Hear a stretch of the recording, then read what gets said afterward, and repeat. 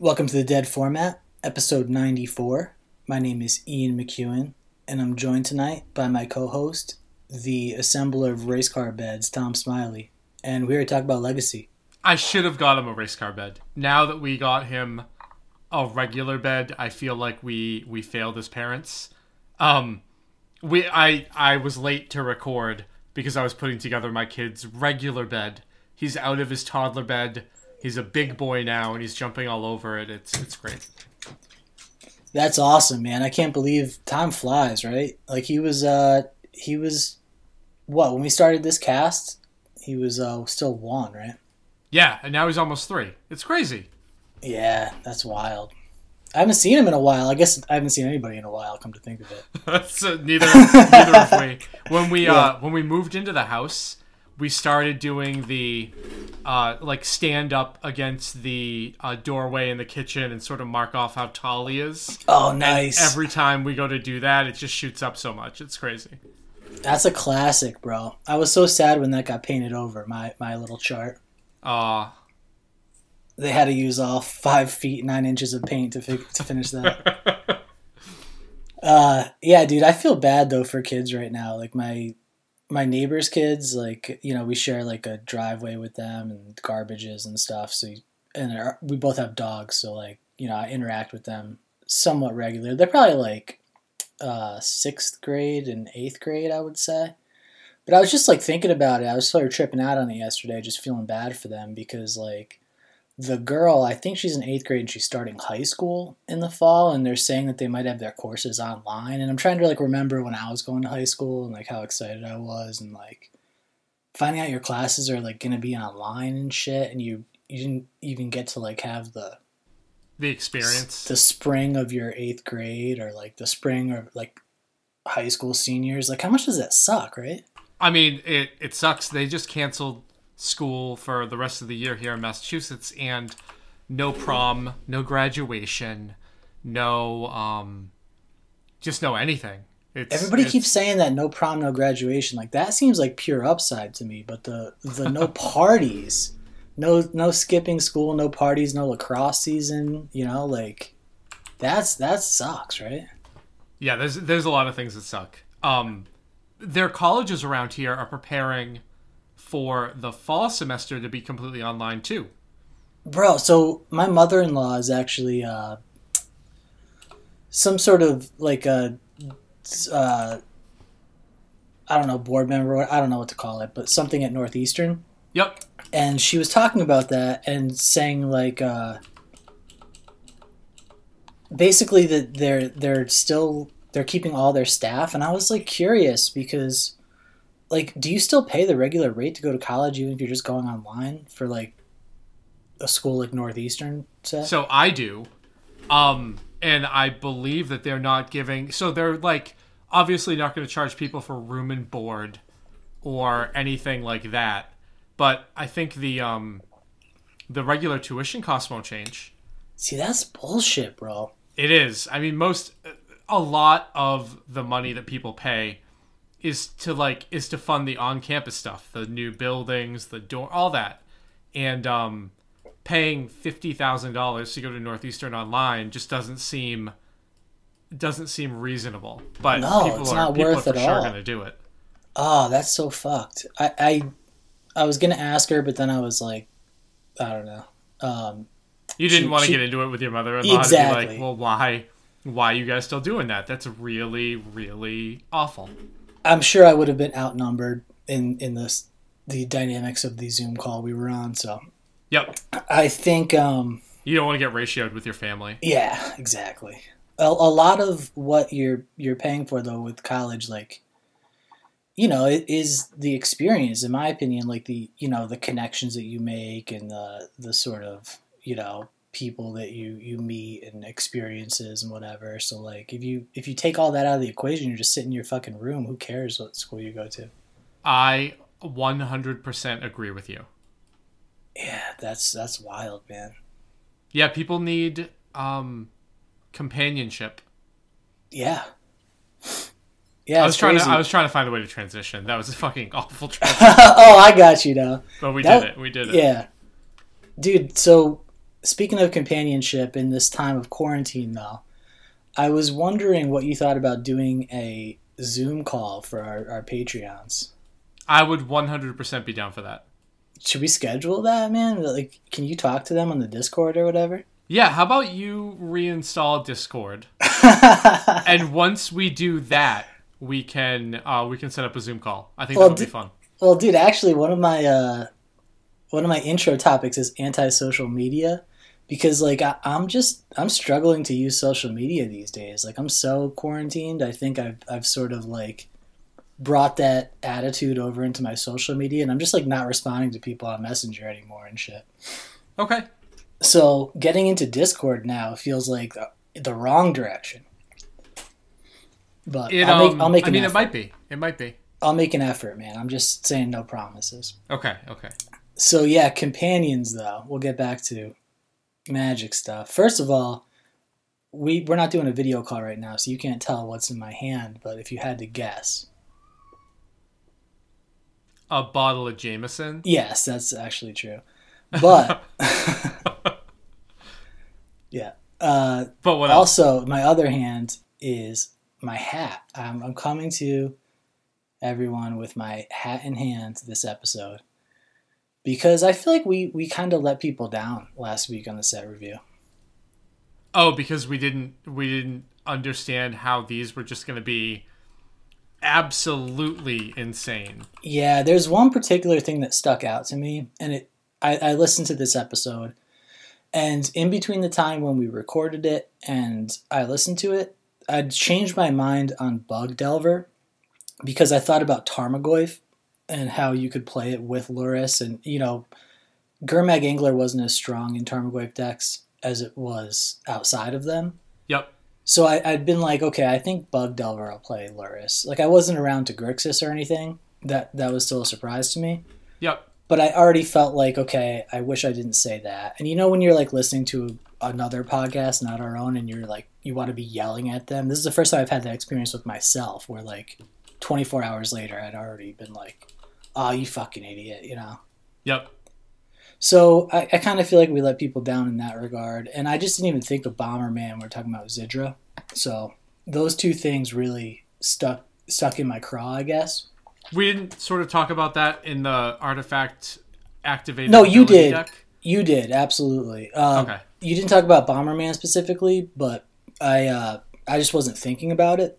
So yep. you did have much better things to say about Zidra. Definitely. But I think we both missed the boat on the black-blue one.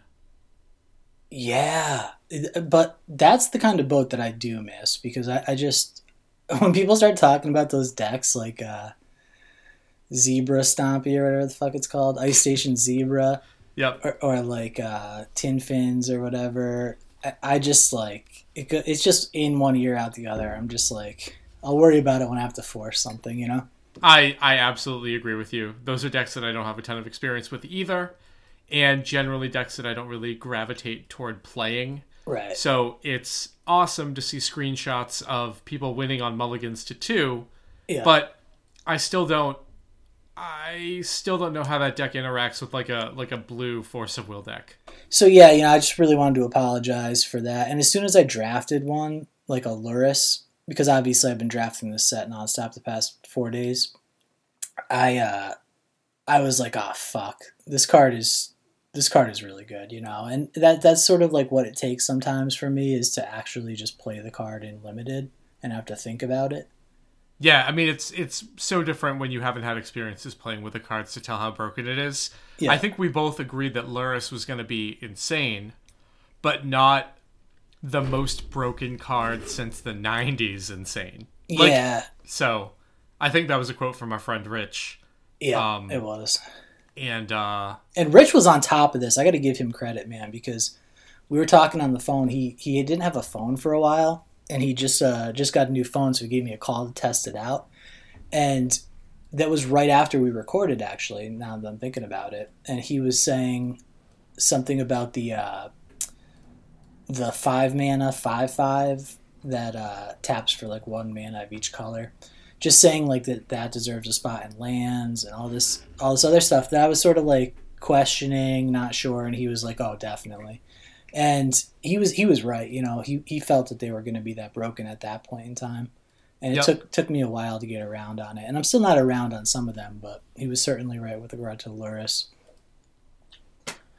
So yeah, respect there, and you know, sometimes it takes a little bit of playing, but obviously it's a problem, and I wonder how much of a problem really, because we're getting a little bit ahead of ourselves, but these cards, like, you know, 20 out of 32 in the challenge, 23 out of 32 in the respective past two challenges from this weekend.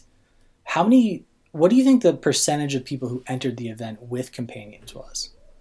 Probably high. This is one of the things I wanted to talk about. Oh, okay. On the cast today. Like, yes, the challenges used to be like the sort of pinnacle of the competitive play online, and everything got revamped. But I think a lot of the people playing online right now are really just trying to play the new cards. So we see a huge saturation of these companions, and obviously they're really, really good. But, I mean, I guess 3/4 of the people in that tournament were playing them. That was what I was going to guess, yeah.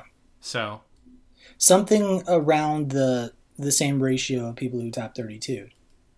So it becomes a question of, were you playing the best deck, or were you playing a deck to fuck around? And we're kind of in a weird spot right now, because it is the most competitive Legacy event that's going on right now, is the challenge, but also there's no competitive Legacy, so it's like, you know, how serious is the challenge really? That is the thought that I had exactly.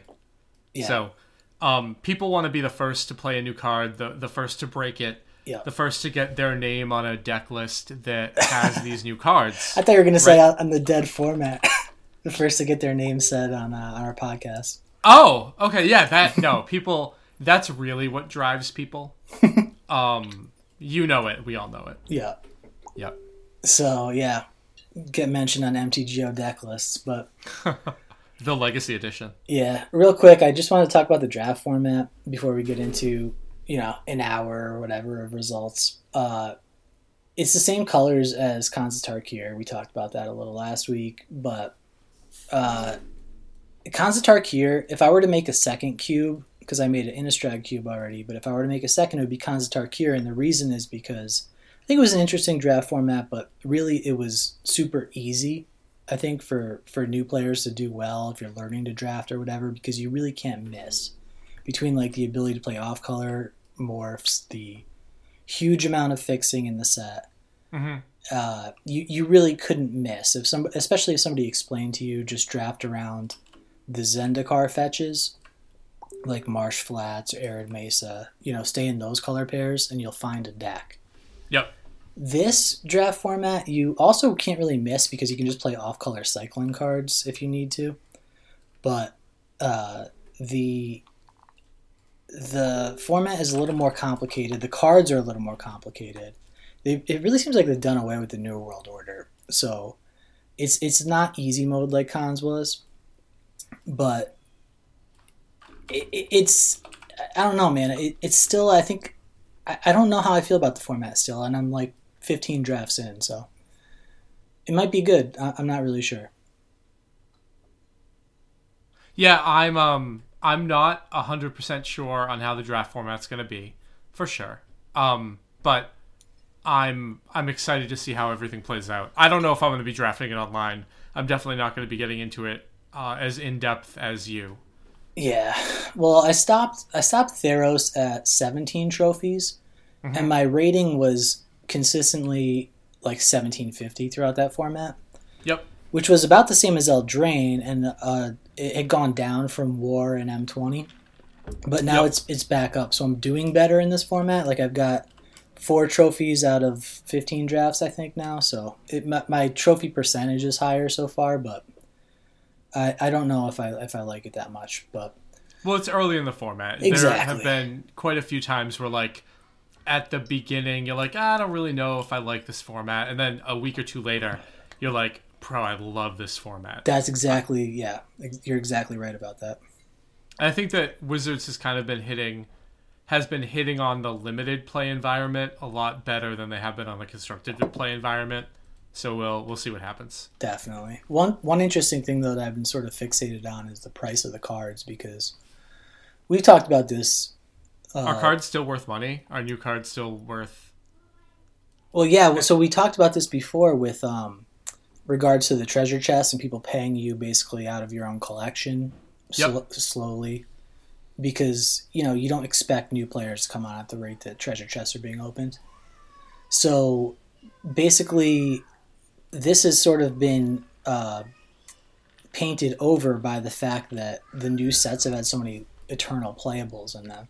So we've had just going back to Eldraine, we had Oko, which was like 80 tickets at one point, then 60, then 40 as it got banned in different formats, and then eventually 20. We had Uro in the last set that was always, between 40 and 60 tickets. And then there was always this Chase Mythic that you needed 3 or 4 of in the new set that you needed to play, Modern, Legacy, Vintage, whatever. They've been these insanely overpowered cards. And in this set, it's really interesting, man, because Loris is like the chase card, but it's not a mythic, it's a rare, and you can only need one of them per player. Yep.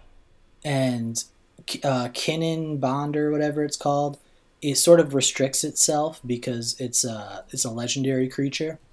So you don't play 4 You're of them not going generally. for a straight 4 playset. Yeah, you're probably playing less. Exactly, man. And Gyruda or whatever is the other card, but it's also a rare.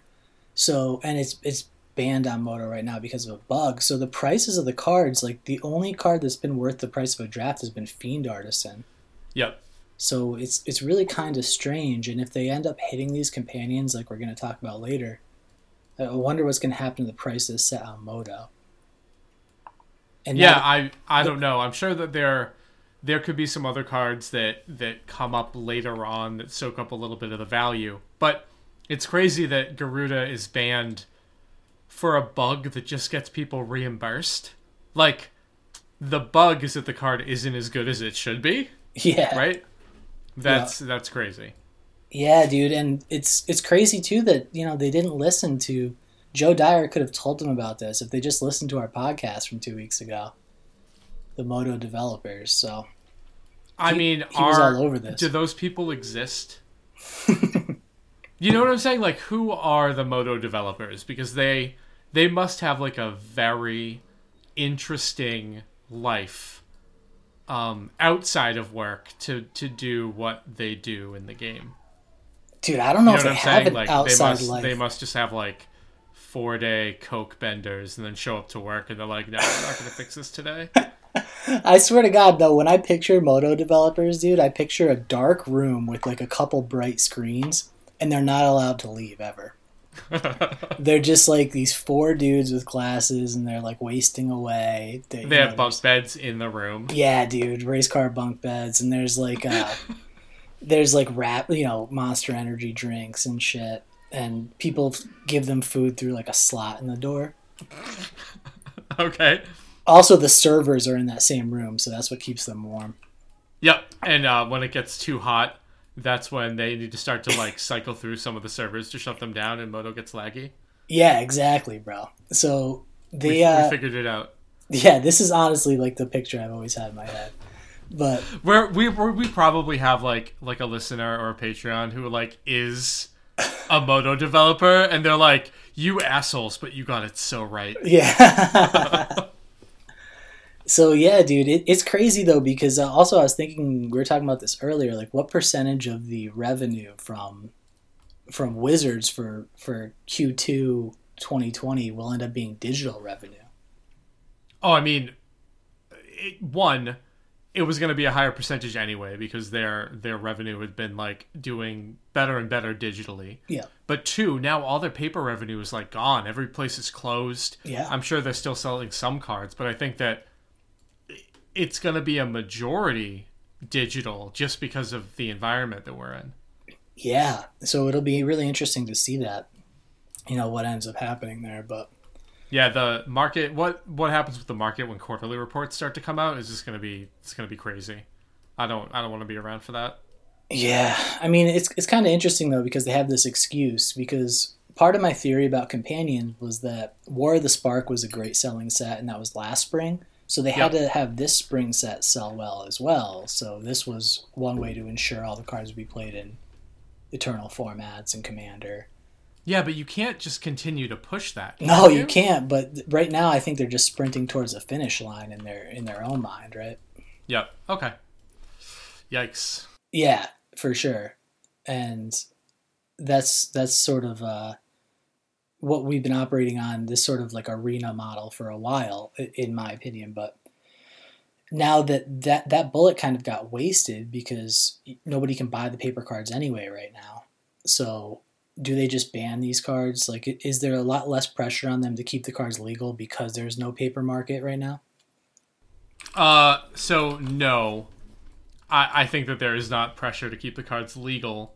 I think that if it breaks the online formats is as badly as we think we saw it happen this weekend, then they have to do something. Because then they lose their other viable like stream of revenue, right? If all of the internal formats are broken on MTGO, then like that's not good. Yeah, no, dude, you're exactly right. That's sort of the question I was asking. But then, like, what happens to the draft format if all these cards just lose all their value? Well, I mean, the actual play of the draft format, like, nothing will change, right? The price of the draft, but there will be other cards in the set that are not going to be banned that will sort of soak up that value. Like, let's say, Fiend Artisan. Yeah. Fiend Artisan ends up being like a player. If those cards get banned, then the price of Fiend Artisan just creeps up a little bit. Yeah. Sort of like Voice of Resurgence in the Dragon set. Yeah. Yeah, so we'll see what happens. I think that also this is a unique time because we've talked about this before. The community at large has talked about this a lot, like errata-ing cards and how Hearthstone can do this like sort of post-print errata, and Magic has never done something like that. You think they can do something like that? I think so because, and I would always think that this was stupid to talk about, but in this specific case of Companion, all they wrote on the card was Companion. This card can be cast from outside of the game once if you declare it as your companion before the game. Okay. So with these cards, I think that you could do something like, say, companion means it can't be in your sideboard, and all this means is if it gets plowed, you can cast it once or something. I think that something like that isn't totally off the table, but it would surprise me to see them do that. I would surprise me more to see them do that than a lot of things that they could do to fix it. What I think is that it wouldn't really be that much bigger than like the Wish errata, for example. Okay. But that's just my thoughts on it. I think that if they did do, I guess, I don't want to see them change Wish. And if they printed these cards and screwed up anything that involved wishing for cards in your sideboard, then we're going to see one angry Bryant. True. So, yeah, he'll come. He's got a long way to come down because he's riding the high right now of Storm being good. But plus, you can't drive from Syracuse here really quickly. You'll get bagged by the cops, as we all have noticed. So the first event with these cards legal was the Super Qualifier from Thursday, and they'd only been opened in chests at that point. The thousands of treasure chests that are opened on release day. And at that point, I think there were only maybe 3 decks that showed up in the Super Qualifier, but Gold Ducat had won it with Loris Delver, and that was, he top forward with Loris Delver, and he had 2 Sprite Dragons in there as well. Yep. So Sprite, I guess I underrated it last week. I said that I thought that it was going to see play. I can't remember what my actual number was. Did I go the under or the over on that? You went under, but we both went low. And spoiler alert, we end up seeing in the later challenges that the decks without Sprite Dragon did better than the decks with it. So small sample size, but I'm still not sold on it by any means. Yep. But yes, we do see a lot of people trying it for sure.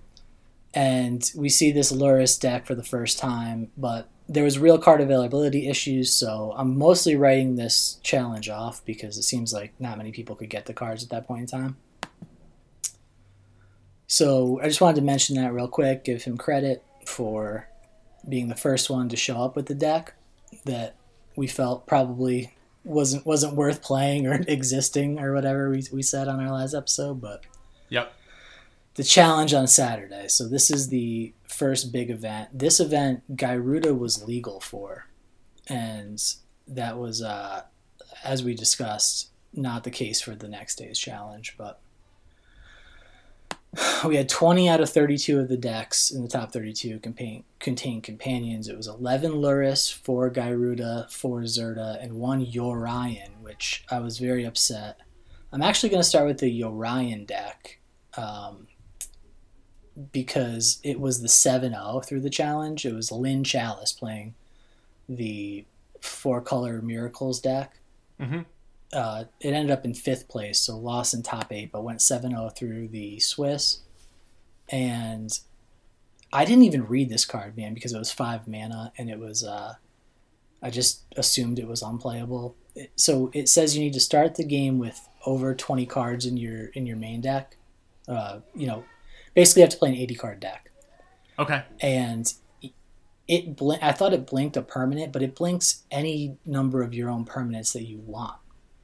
Like your lands that you used to cast it and everything else. Sorry, it might be non-land. My bad. So basically, Arkham's Astrolabe, we see in this deck 4 Astrolabe, obviously, 4 Omen of the Sea. Yep. Which was my favorite from Theros. It's finally showing off, thanks to this technicality. And then 4 Icefang Coatls, 2 Snapcaster Mages, 2 Uros. So there's all these cards that you can get value off of blinking, right? Yep. And I've been playing these, the last 2 decks I've been playing a lot of are Recruiter of the Guard decks, like this Bant Ephemerate deck and the Esper Vile deck. So I really feel like I missed on this one, because if I had just read it and thought about it, I would have gotten there. And I honestly can't remember now if it was Max or someone else, but someone tweeted about it the day that these cards went live on Moto, and I was like, fuck. Because, yeah, that was a really good idea. And I think that this one's super legit. And I actually really like the design on it, too. Yeah, so I guess with like a blue cantrip shell in Legacy, you have enough cantrips to where like you can find your cards. And all of those times where we like bag on somebody for playing like a 61st card, or saying like, oh, you know what, I don't think this is like quite good enough to make the cut. Yeah. When the cut size is 80, you can get away with playing a lot more of those, right? Yeah, I was actually kind of disappointed to see that there weren't more sort of exotic choices in the deck building, but we've talked about this a lot too, that there's this sort of redundancy now with cards like Force of Negation, Icefang Coatl, like there's 8 Strixes, there's 8 Forces, there's, with Veil of Summer, there's 8 Pyroblasts, right? Or there already were 8, but there's 12. So there really is that sort of redundancy where you don't have to really reach into these crazy cards. You can just build an 80 card deck that's only sacrificing slightly on consistency from your 60 card deck. Yep. No, I completely agree. I definitely didn't see this card potentially seeing play. I didn't think about that at all. Yeah, and I'm really upset because, like I said, I was playing that Ephemerate deck and it's just so perfect there. So the one thing too I'll mention about this is it has 4 Astrolabe. So that's sort of the only concession I would say to the mana being bad is like, the 60 card version plays 4 Astrolabe. So the 80 card version with 4 Astrolabes, you got to assume the mana is a little worse. So actually Anurag, I noticed, fixed this in the next challenge by playing this same deck with Abundant Growth, I believe it's called, which is like turns one of your lands into a rainbow land and draw a card when it comes into play. So you can blink that too. Okay. So, nice. For more Astrolabes. So yeah, I really like that card, honestly.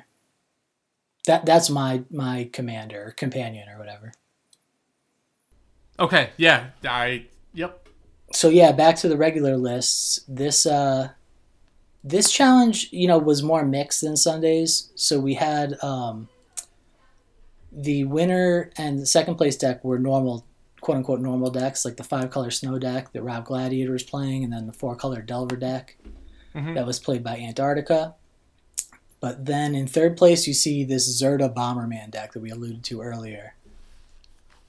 This is sort of an early version. We've seen them a little different, but do you want to talk about this deck since you were the one who was high on Zerta?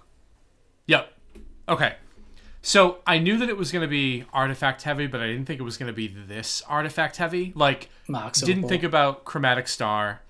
I also didn't really think about like having enough for Opal. I know that it's probably just like really good with Bomberman, but I thought that it was going to be more combo-y based. Gotcha. Yeah, and this is a particularly, I would say, Rough version. Yeah, a rough version of the deck. It seems to have gotten a little more refined since then, but you can clearly see, what they're thinking at this point. Like a LED Bomberman deck, and this deck, according to the people we've talked to about it, is pretty consistently infinite mana turn 2. Yeah, another thing that I didn't think of that like I should have were the fact that they're playing like multiple spots with their companion, like Dude, they're playing them with the main either. deck and sideboard. I just assumed that everybody would just be playing the one in their sideboard, but it makes sense to have copies in your main deck that act as like duplicate copies in case your sideboard copy gets plowed or bolted or whatever it is. Yeah, and I feel bad because when we had Joe on a couple weeks ago, he might have even said this, but I just didn't catch it, that you can have more Gyrudas in your deck and they act as more clone effects. Yep. Or, possibly if somehow your first Gyruda doesn't resolve, you have backup copies so you're not just dead for the game now. Yep. So, I 100% was not thinking about that. Yeah, and that kind of blew my mind when I first saw it, and that was sort of what first got me to pay more attention to the Gyruda deck, was that realization that I'd missed that when I saw an actual deck list in front of me. Mm-hmm. And I didn't expect cards like Grim Monolith to be in this deck either. So, yeah, I mean, it makes sense. It's a mana ramp spell that gets around the casting cost restrictions for the companion. Yeah. But, yeah. Yeah, so the fourth place deck was Sora. This is the Turbo Gyruda deck. Mm-hmm. So this is, everyone I've seen has been a little different. They're different in which cards. Like this one plays Progenitor Mimics as clone effects. It's winning with Dragon Lord Kolagon. And there's Altered Ego. There's no Evil Twin in this one. But, there's basically just variations that all seem to play about the same. Resto Angel is something that's pretty consistent that I'd missed earlier. But one thing about this deck that I hadn't seen or heard about is sideboard 4 Leyline of Life Force. Have you seen this one? Yeah. I'd never seen this card, dude.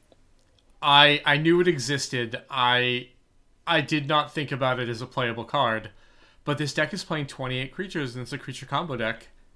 I also don't know the matchups where you want to board in Leyline of Anticipation.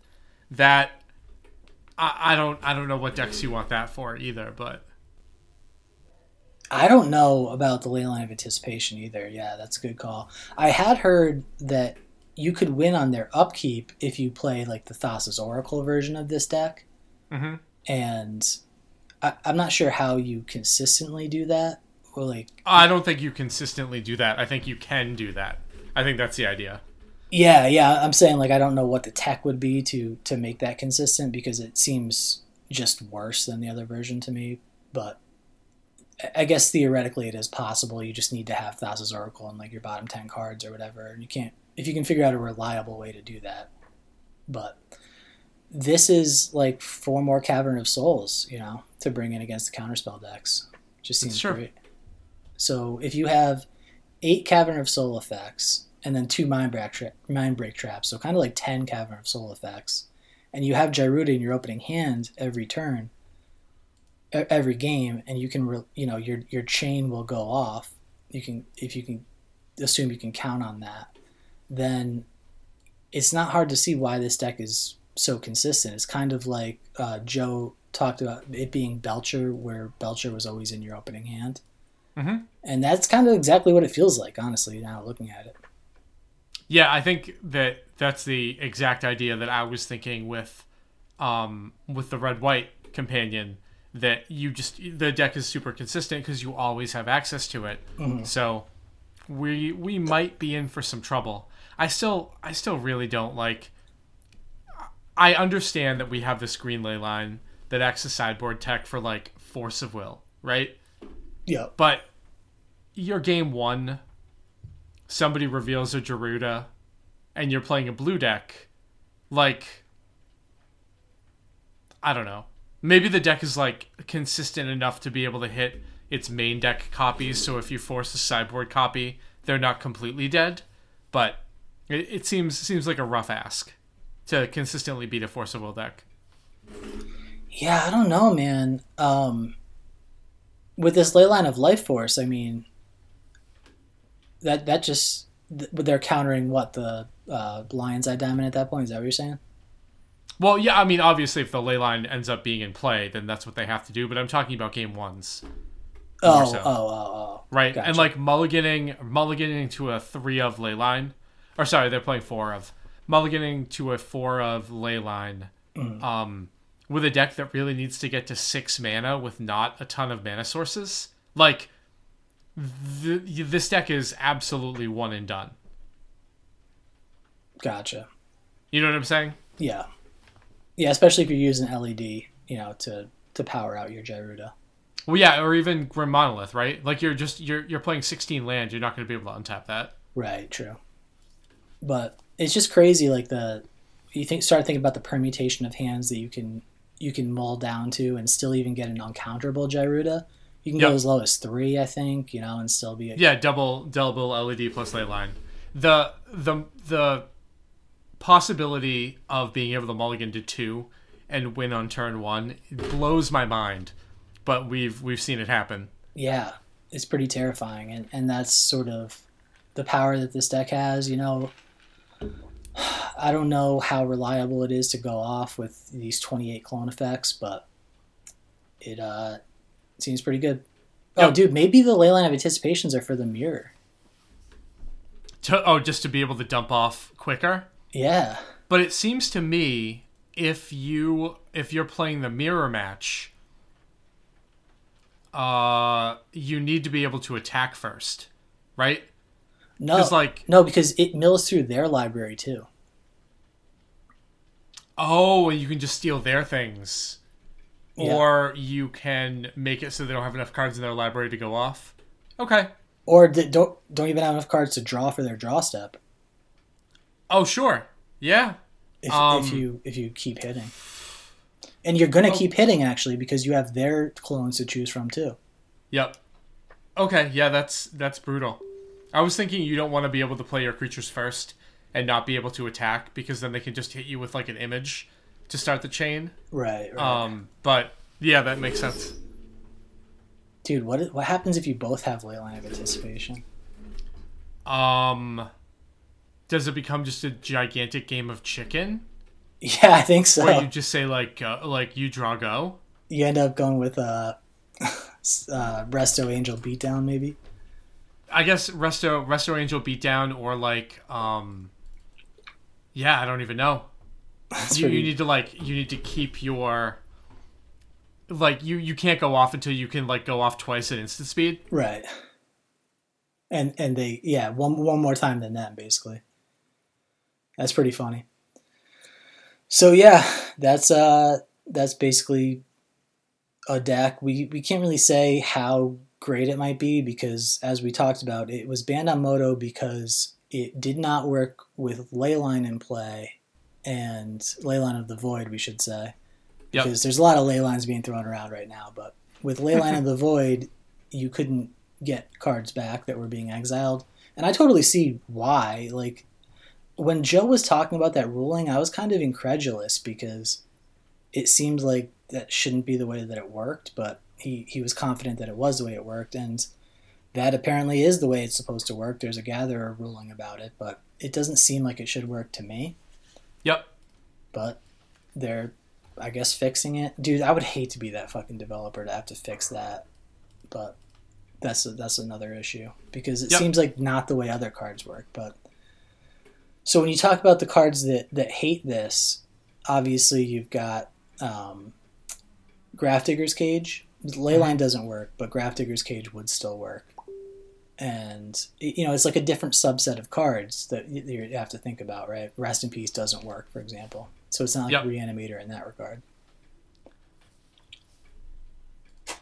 I mean, you can hate the copies from the sideboard with the white hate bear that you were talking about last week. Yeah, Dranith Magistrate. Yep.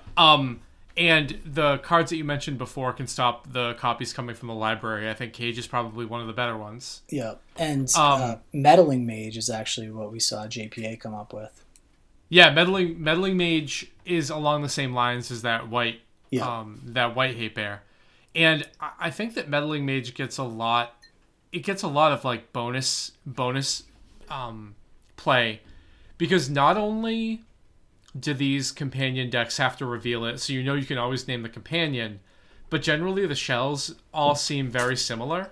So you understand that if you're playing against the red-white companion, maybe you want to name Walking Ballista if you're afraid of it. Maybe you want to name Karn. Yeah. So the decks are right now similar enough to where you see the companion and 90% of the rest of your opponent's deck. So Meddling Mage gets much better. Yeah, maybe not sure. with that 80 card white-blue companion, but for the rest of them. Yep. So in 7th place, we got Bob playing basically the same list that Gul Dukat was playing on Thursday, which is the Lurrus Grixis Delver list with the 2 Sprite Dragons. And Mishra's Bauble. I'm not sure we talked specifically about Bauble yet, but basically Bauble is a way to get a card out of Lurrus the turn you cast it if you're casting it on 3. And it just makes a lot of sense with this card, right? Yep. And real quick, I wanted to shout out 17th place Cartesian, because this is similar to the list that I started thinking about with Lurrus, which is that sort of bug list with Tarmogoyfs. Mm-hmm. And Jace Vryn's Prodigy, I didn't think about that at all. No, I didn't either. I was just thinking about Goyf, and I hate to say it, but Deadweight, because it's another permanent you can get back from the yard, like a fatal push. What is going on with Lotus Petal in this deck? Can you please let me know? Oh, I didn't even notice that. I mean, that's sort of like the pre-Bauble deck, right? Like a way to get a 0 off of Lurrus the turn you cast it. Yeah, but like... I hate it. But... Yeah, is it worth it to have an actual Lotus Petal in your deck to do that? Right, obviously, you get more value from your Lurrus, but like, imagine you playing your Delver Shell and like you just start with a Lotus Petal in your hand. Yeah. I mean, it's kind of weak, but you start with 8 cards in your hand, so... Okay, sure. You know what? I guess you could think about it as... the card disadvantage doesn't matter because you have Lurrus. Right. Alright. Okay. So, yeah, I still like Bauble a lot more, though. But what, the other thing is that Bauble would power Tarmogoyf. Like, you always talk about the card types, and that's why I was thinking about Deadweight, because it's a removal spell that you can recast with Lurrus, and it's also like, an enchantment for Tarmogoyf, so it just seemed to like fit together in my head. I haven't seen it show up yet, but that was Did you sort of see where I was going. Mist Collar in the sideboard? I did, bro. This is the card Anti-Garuda attack? Isn't this the card that started the whole Merfolk thing? Okay. I lost to multiple of these cards in Niagara. Yeah. Yep. They did. Absolutely did. They are a powerful Merfolk.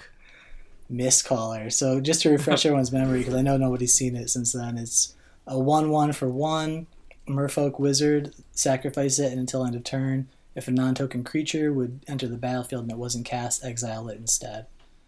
So yeah, this is sort of like if you're in bug colors, you can't play Containment Priest, but if you're playing Lurrus, you can keep getting this card back. So It's sort of like a variant on that Hope of Girapur that we talked about last week, right? Yep. I think it works. It works with everything except it doesn't stop Restoration Angel, because Resto Angel has flash. Right. And you can do it with the trigger on the stack, but it's obviously very good against that deck anyway. Yeah, for sure, man. So yeah, that's interesting. So yeah, shout out to Cartesian for figuring this list out. Even if we don't agree on every... Oh, dude, Seal of Removal, too. Did you notice that? I saw it. This deck is rough. That's pretty... I like the Seal of Removal, but it's just a one-of. Yep. So, real quick, there was, in 19th place, JPA... And these lists were 4-3s. It was a smaller challenge. But JPA was playing Lurrus Stifle-Knot Delver, which I thought was pretty cool. Mm-hmm. In 28th, Fruit Duchesne was playing a Gyruda list with Grizzlebrands. And in 26th place, there was a Blue-White Helm deck by Ergazpo. And I just always have to shout out Blue-White Helm. I was heartbroken when I thought about Zerda and realized you couldn't play Rest in Peace in that deck. Because that card with Blue-White Helm would be sick. So sad.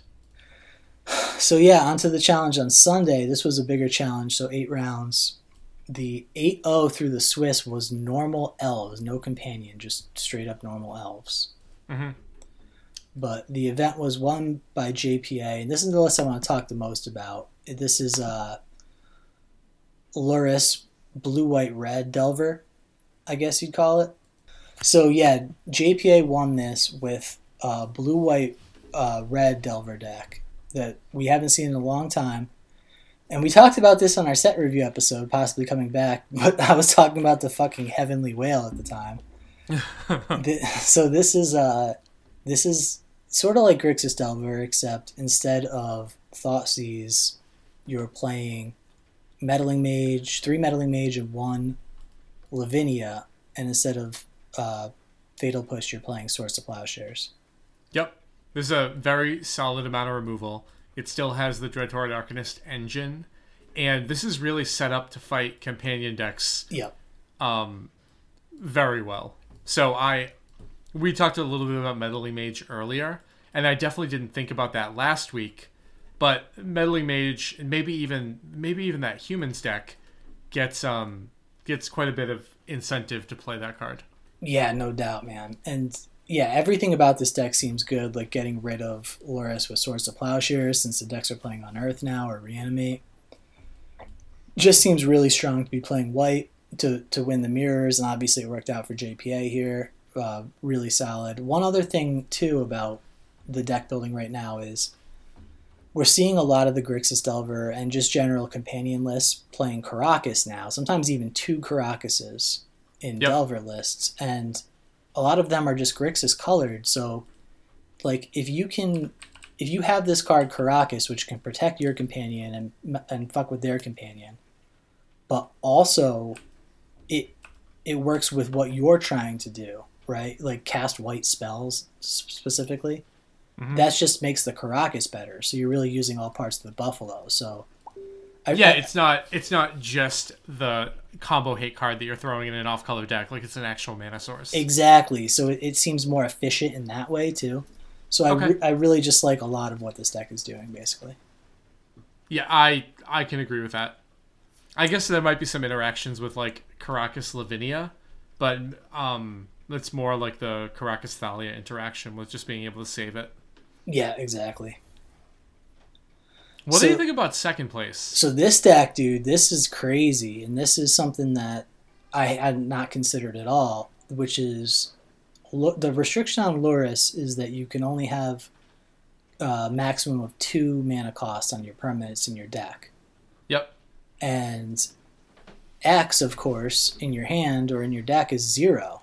So Martin Mitten decided to get around this playing like a Steel Stompy-ish list.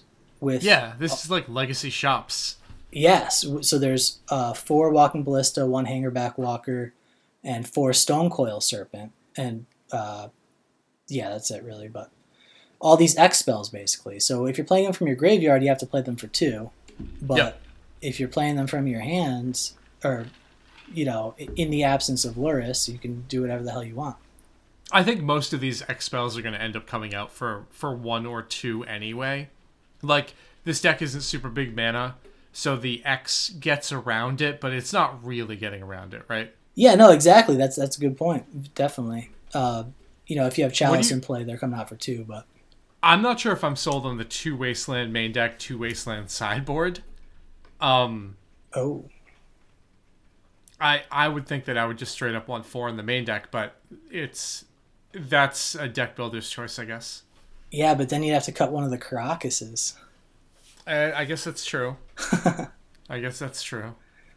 Karakas is such an important card. 1 basic plains. Yep. That's so weird. Gotta get out of Blood Moon? I don't know. I have no idea. Gotta cast your Lurrus, right? Oh, I understand that. I don't understand the 1. Yeah. But this deck is pretty sweet, man. I don't know, there's 4 Lotus Petals, 4 Mox Opals, 2 Karakas, 1 Basic Plains, and 1 Urborg for casting Lurrus. Yep. So I'm not sure how reliably it's casting it, but also, like, you're not giving up that much from a regular Steel Stompy deck, which was already good, right? Right. I mean, it was already playable. I don't know if it was already good. Right. It was good at one point, for sure. So it was already, a reasonable deck, and then you just get all this benefit off Lurrus. Like, what are you foregoing? Like, were they playing any Karns? I think that the shells that I had seen a while ago were playing a few. Okay. Definitely not jamming the full 4 of playset, but yeah. Yeah, so I remember when Dominaria came out, they were playing that Karn for a while, but that's the only real sacrifice I can think of off the top of my head. So yeah, it seems like a great fit. This was not a deck I thought about at all, but obviously it's doing really well. It's a strong deck. In third place, Anurag. We talked about this a little earlier. This is the 60-card Yorion deck. This is, I guess it is Miracles, right? Not the Snow deck as much as just Miracles. You got 3 Terminus and 1 Entreat. Yep. Basically the same as the deck we saw the day before, but the Abundant Growth deck that I mentioned earlier. As a one of in the gigantic deck. Yep. And yeah, From the Ashes. Yep, From the Ashes, Intuition. Intuitioning for like three accumulated knowledge. Or From the Ashes, Snapcaster, something else to be able to cast it again. Yeah. I like it. Yeah, dude. It seems pretty sweet. So then we've got, continuing on, in 5th place, there's Hoey with Grixis Delver with Lurrus. There's Veil of Bummer with, I think that's Landon, with Lurrus, Tess, or sort of between Tess and Amp, but... Yep, the just Storm version with that card. Yep. And then there's a Blue-Red Delver. This is Zumin Kun 1985 with Blue-Red Delver with no Lurrus. This is just like True Name Nemesis. And I kind of wanted to look at this deck because I wanted to go back to the headspace we were in when we said Lurrus wouldn't be played. Mm-hmm. What are you sacrificing from this Blue-Red Delver list? I mean, obviously the Blue-Red gets the better mana, like with 2 basic islands, but it's really just 3 True Name, there are 3, right? Yeah, 3 True Name Nemesis, right? Yeah, but I think that when we were saying that we didn't think we were going to see that played in Delver, we were thinking more of like the strength of Gurmag Angler rather than like the blue-red shell. So, I mean, I don't think we were on point with how powerful that card was because we weren't thinking about, all right, why don't we just put it in blue-red Delver? I definitely wasn't going down that road at all last week. Yeah, me neither. But it just seems kind of crazy to think about because not all the decks were playing any True Names to begin with. But if they were, you'd see like 1 or 2, same with Borrower, and then 1 or 2 Gurmag Anglers. Mm-hmm. So the strength of those cards that you just have in your deck versus this card that you have in your hand every game, it seems like I feel like I didn't properly evaluate that trade-off last week. So it kind of was fascinating to look at a list that didn't have Lurrus in this wasteland where every deck has Lurrus, and really see, oh, maybe you're not giving up that much, right? Yep. No, in this version, you're definitely not. Yep. And then 8th place, we've got Tess, Bryant Cook with Lurrus in the sideboard. There's 3 Hope of Gear here in the sideboard, which we talked about, and there's a Taiga in the main deck. But other than that, there's no real departure in terms like stuff we didn't expect to see in the deck. There's no cute permanent now that is getting recurred or whatever. Yeah, it's the same stuff that we thought. Pretty straight business, yeah. Just 3 Hope of Gear per sideboard. And that's not a card that was off sort of the radar before. Right. I think Bryant had forgotten to swap those cards to the main deck in one of his challenges that he played in, or one of the leagues that he played in, and had 4 of them main deck a while ago. Yeah. So if you recall, I was talking about the 5-mana 5/5 earlier. It's called Jegantha the Wellspring. And Calmaster P got 9th place playing this card in lands. And you don't have to sacrifice anything. So the companion text on this one is no card in your starting deck has more than one of the same mana symbol in its cost. Yep. So this is just lands, just regular old lands with a 5/5/4/5 that you can just cast out of the sideboard. And it taps for mana that's not entirely useless, right?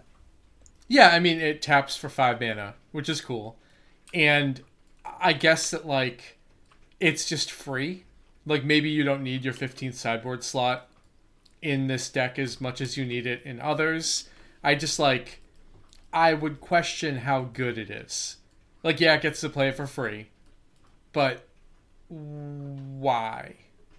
And maybe I'm really wrong about that. Maybe next week, after seeing it played a little bit more in lands, I'm like, oh, wow, why did I ever say that? But no, dude, that's how I felt last week too. I was talking about that conversation with Rich. I was like, just why would you do it though? Like why is that good enough? Yep. And what I was actually thinking is that maybe lands would rather play Lurrus, right? Because you'd have to forego Oko or Uro or Tireless Tracker from the sideboard in your main deck. But what are you getting back? Like extra copies of Exploration that you milled or Mox Diamonds or something? Yeah, when you start going off with Loam, and you always end up binning Explorations and Mox Diamonds. Exactly. I think that, like, if you're churning through with Loam and you have that going already, just recasting your Loam is probably a better use of your mana. But like, at least you're already it serves, at that snowball point. Yeah. I don't know. At least it serves some sort of purpose, like in your game plan. Like we can talk about hypothetically what it does, aside from just being a 5/5 body, right? Yep. Well, I mean, like, I think it's just a 5/5 body. It gives you access to, like, be able to work with your Dark Depths. Maybe you can recur a Punishing Fire a little quicker. It casts Euro, I guess, but if you had that mana, you could have cast it before. I don't know. Yeah, it's kind of weird, right? Like, but obviously this deck isn't playing Punishing Fire anymore. No. But yeah, no, it is playing for Uro, so that is the trade-off you would have to make to play Lurrus. You couldn't play those Uros. So, I don't know, man. This is interesting. I'm kind of curious to see if these stay legal, whether lands ends up being a Jegantha deck or a Lurrus deck or a non-companion deck. I don't know. Yep. You think they're going to stay legal? If I had to bet on it, I think I would say the most likely scenario, and I don't even think this has a plurality, like I think that this might be like 40% likely, is that just Lurrus would get banned. Or I'm sorry, Gyruda and Lurrus. Okay. And then the next most likely scenario, I think, is that they just ban the whole mechanic. They ban all of them. That's another 40%, and then 20% would be that they do some sort of errata to the mechanic. Okay. So, I think I think the last option, errataing the mechanic, they could change the Magic rules to make that wording something different, Right. essentially errataing it. But I don't know if they would actually go through and change the text on the card. Yeah, no, it's definitely not the text on the card. So that's sort of the distinction I was like talking to our friend James about earlier. Is he was saying like you start the game with 6 cards if you have a companion, like some sort of errata like that. And I think that that's just too much of a departure from what's written on the card. Like none of that's on the card. So I don't think that they would do an errata like that. But yeah, like a game rules errata, like with the wishes we were talking about earlier. Mm-hmm. That's the sort of errata that I'm talking about. Okay, I got you. So yeah, basically, we'll see what happens. But this whole challenge, we've got Shorak with Grixis Stelver with Lurrus. Oh, actually, 12th place. Sprite Dragon everywhere. Well, so okay, I forgot we should talk about this. So Hoey was playing Lurrus Grixis Stelver in 5th place, right? Yep. And then so in that list, we've got no Sprite Dragons. That's actually 4th place, sorry. And then in 11th place, we've got Shorak with Grixis Stelver Lurrus with no Sprite Dragons. Okay. And then in 12th place, we've got C. Newman with a single Sprite Dragon. Yeah, I think that they're still popping up everywhere. They are, yeah. A lot of people, but you see like almost every list has them as we go further down. But it seems kind of like the lists that didn't have them were the ones that did the best. But obviously it's a tiny sample size. But yep. I'm sort of confident in my read on it. I got you. There's one thing though about this 12th place C. Newman deck. Krauxa, right? The Titan of Death's Hunger. I had to read that again. So it's black-red for a whatever they're called, Titan or God or something. That you get sacrificed it when you cast it, but they have to discard, and if they discard like if they discard a land, they take 3 damage basically. Mm-hmm. So this card, you escape it for black, red, red. So it's not something that Delver would usually be interested in. But if you have Lurrus, you can just cast it for its regular cost out of your graveyard, right? Oh, yeah, because it enters from the graveyard. So you can just turn this into black-red, deal 3 damage or discard every single turn. Yeah, that's crazy. I didn't think about the interaction there. Dude, me neither. And when I saw this, I was like, holy fuck, that's really good. Wow. Yeah, I love that. I didn't think about that at all. That's great. Yeah, I really would not be surprised to see one Kroxa in a lot of these lists going forward. 13th place was pretty wild because this is Doomsday with Lurrus in the sideboard. Yep. And, dude, did you ever think you would see, when Gilded Goose was spoiled, did you think Doomsday card? No, absolutely not. I just like, oh, this is a Bant card. Yeah. Doomsday, I don't understand. You know how we were talking earlier about, like, I'm okay with missing on that because it's kind of the deck that I, would never be used to playing. Yeah. I think that's the same thing with me in Doomsday. Like, I don't know what's going on there. Oh, yeah. I mean, I'm not sure that Lurrus is that great in this deck, but it's not bad, you know? Like, it's not like they're having to make deck building concessions to it. Yep, it's true. So, yeah, it seems like straight upside. I don't know any. And another Zerda deck too. What's that? In 60, like before we skip over it. What were you gonna say? Another Zerda deck. Oh, Zeruda. Oh, yeah. I'm sorry. Zerda. Which place is that? 16th. Oh, gotcha. Like more heavy on the Karns and mana artifacts that aren't 0. Yeah, Voltaic. Actually, no. Never mind. More mana artifacts that are 0, but heavier on the other stuff. Gotcha. Yeah, there are, I think, 4 Zerda decks, or maybe even more, maybe 6 Zerda decks. This was the challenge where there were 23 out of 32 were companion decks. Mm-hmm. So, yes, 17th and 19th were Grixis Delver decks. The 19th place deck was Nicolo, playing actually Hope of Girapur. I'd never seen that in a a Grixis Delver deck, but it can lock people out, the same way it does in TES. You're not trying to protect your combo with it, but you can just lock people out from casting non-creature spells on their turn. It seems good. They never cast or ponder or anything. Yeah, and I guess it's a really good like Veil of Summerish proactive threat against Storm. Yeah. It seems pretty sweet. Like I wouldn't have gotten there, but it makes a lot of sense. So yeah, 21st, 22nd, more Zerda Bomberman. 23rd, this broke my heart, man. Yosoi EZ. Humans. No Daneth Magistrate. I was thinking I was going to get on the board with that one week one. There's Meddling Mage already. There is, but there's a new card in here that we didn't talk about. Which one? General Kudro of Daneth. There's 2 copies. I have to read this because we didn't talk about it last week. Yep. 1 white black legendary human. Other humans you control get +1/+1. Okay. Whenever it enters the battlefield under your control, or another human enters the battlefield under your control, exile target card from the opponent's graveyard. Pay 2 mana and sacrifice 2 humans to destroy target creature with power 4 or greater. Okay, weird. Like, it's an anthem. That's cool. Yep. The exile clause is probably useful. Yep. I don't know how much that effect plays into why they're playing it. But that last ability, I'm not really... I mean, it's okay. I don't know if that's the value that you're really looking for, though. Yep. All right, so I don't know about that card. The last deck, because we're in the 6-2s now, but the last deck from this challenge I want to talk about was 30th place, Lurrus Lands. So this is sort of the flip side of that coin of which companion you want to play in the Lands deck.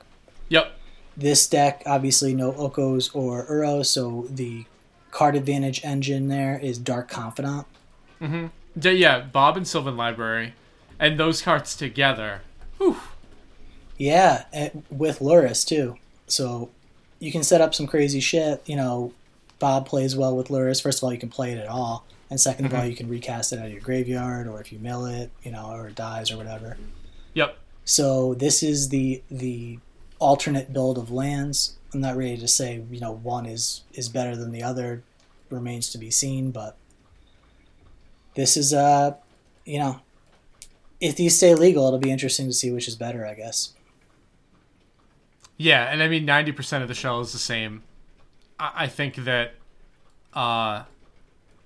Lurrus probably has a little bit more upside. I think that the 5/5 mana creature is just like, it's free, but its high end isn't quite there. So the last thing I wanted to mention was the Legacy League. We did have Kinnan, Bond, or Prodigy show up in a blue-green Emery deck. Yep, not opposition, just Emery. I believe so, yeah. I'm checking it out now. So sad. But it seems like Gul Dukat was staying on the Sprite Dragon plan. Wait, no, never mind. I'm looking at the Super Qualifier, not the League. Never mind. Yeah, so this is Pokemokey with the 5-0, with 3 Kinnan, Bond, or Prodigy, 4 Emery Lurker of the Loch, 3 Urza Lord High Artificer. And it seems like a perfect fit. I don't know, I didn't even think about it with Urza when we talked about it last week. But this deck, we talked about this before as just being a good deck that sort of got ported over from Modern that we never really thought about in Legacy. Mm-hmm. But it seems really good. And also, this has Zerda in the sideboard, which I thought was super, super weird. Yeah, I think the league results are more shaky than the first challenge results playing all these companions, so we'll see how everything shakes out. But I didn't think about that card with Emery at all. Yep. So, anything else, bro? No, I was kind of off today. No, maybe dude. it's because there's no alcohol in my system. We're recording in the middle of the day and it's rainy and dumpy, but yeah, it just started raining here too. I was off too because there's this feeling that we just talked for an hour about nothing, because by the time we record next time, these cards aren't even going to be illegal. Yeah, honestly, like we could be looking back and like have that feeling that you had listening to our last week's cast next week. Please, like, no. Why we're even talking about all of that, because there's no way those cards are going to stay around. Yeah, I felt like such a scrub listening to our last cast, so I really hope this doesn't happen twice now. There's a good chance it does. There really is, yeah. So but we'll be back next week to do the same thing. We can't be wrong 3 weeks in a row. Dude, who would have thought Legacy would be having radical paradigm shifts while nobody was playing? It's crazy. They just want to give people something to think about while we're all locked down. Oh, bro, I sold my Mox Pearl today. Oh. The first piece of power I've sold since 1996. It's a weird feeling. Like letting go of a piece of power is like... Yep. You know. I did not like it, but things have to be done. I don't regret it. I don't regret it at all. I'm not willing to say I don't regret it, but I feel like it's the right move. So, congrats to DJ picking up his Mox Pearl, completing his set. Oh, okay. At least it went to somebody good. Yeah, it's our boy. So, congrats. And yeah, if you got nothing else, man, where can people find you if they want to complement your Zerda spotting skills? TSmileyMTG. You can follow the cast at Dead Format Cast. If you want to tell me that next week I need to make sure that I'm drinking something so our cast is better, you can find my wife on Twitter. She comments on my posts, so say that Tom needs a beer, and the cast will be better next week. So going with the principal rule of the internet that every time you see... No, never mind. I'm not going to say it. No, I need to know where you're going with this. Everybody on the internet, every woman on the internet is secretly a man, right? Oh, okay, sure. That was like the early internet joke. Yep. Is like when you're like a kid on the internet or whatever, you have to be scared of everybody. Tom's usually running Alyssa's account is the long and short. No, I will ask her to like something, or I do not. Nope, I don't. I run 2 of them, so sometimes I accidentally comment on both of them, so it makes it seem like I'm doing weird stuff, but I do not run hers. All right. We're awaiting proof. We got an IP request out to Twitter. So yeah. Where can they find you if they want to get at you? At Ian1825. You can find the cast at deadformatcast@gmail.com or at deadformatcast on Twitter. And we've got to figure out a time for the Zoom call, bro. Yeah, well, get Discord. I can't make any promises. I got a lot of drafting to do, bro. We'll just log in while you're drafting. All right, I'll just try. Use the web version of it. If I have 80 more alerts about fucking t-shirts, that's it. I'm never coming back. And that's a wrap.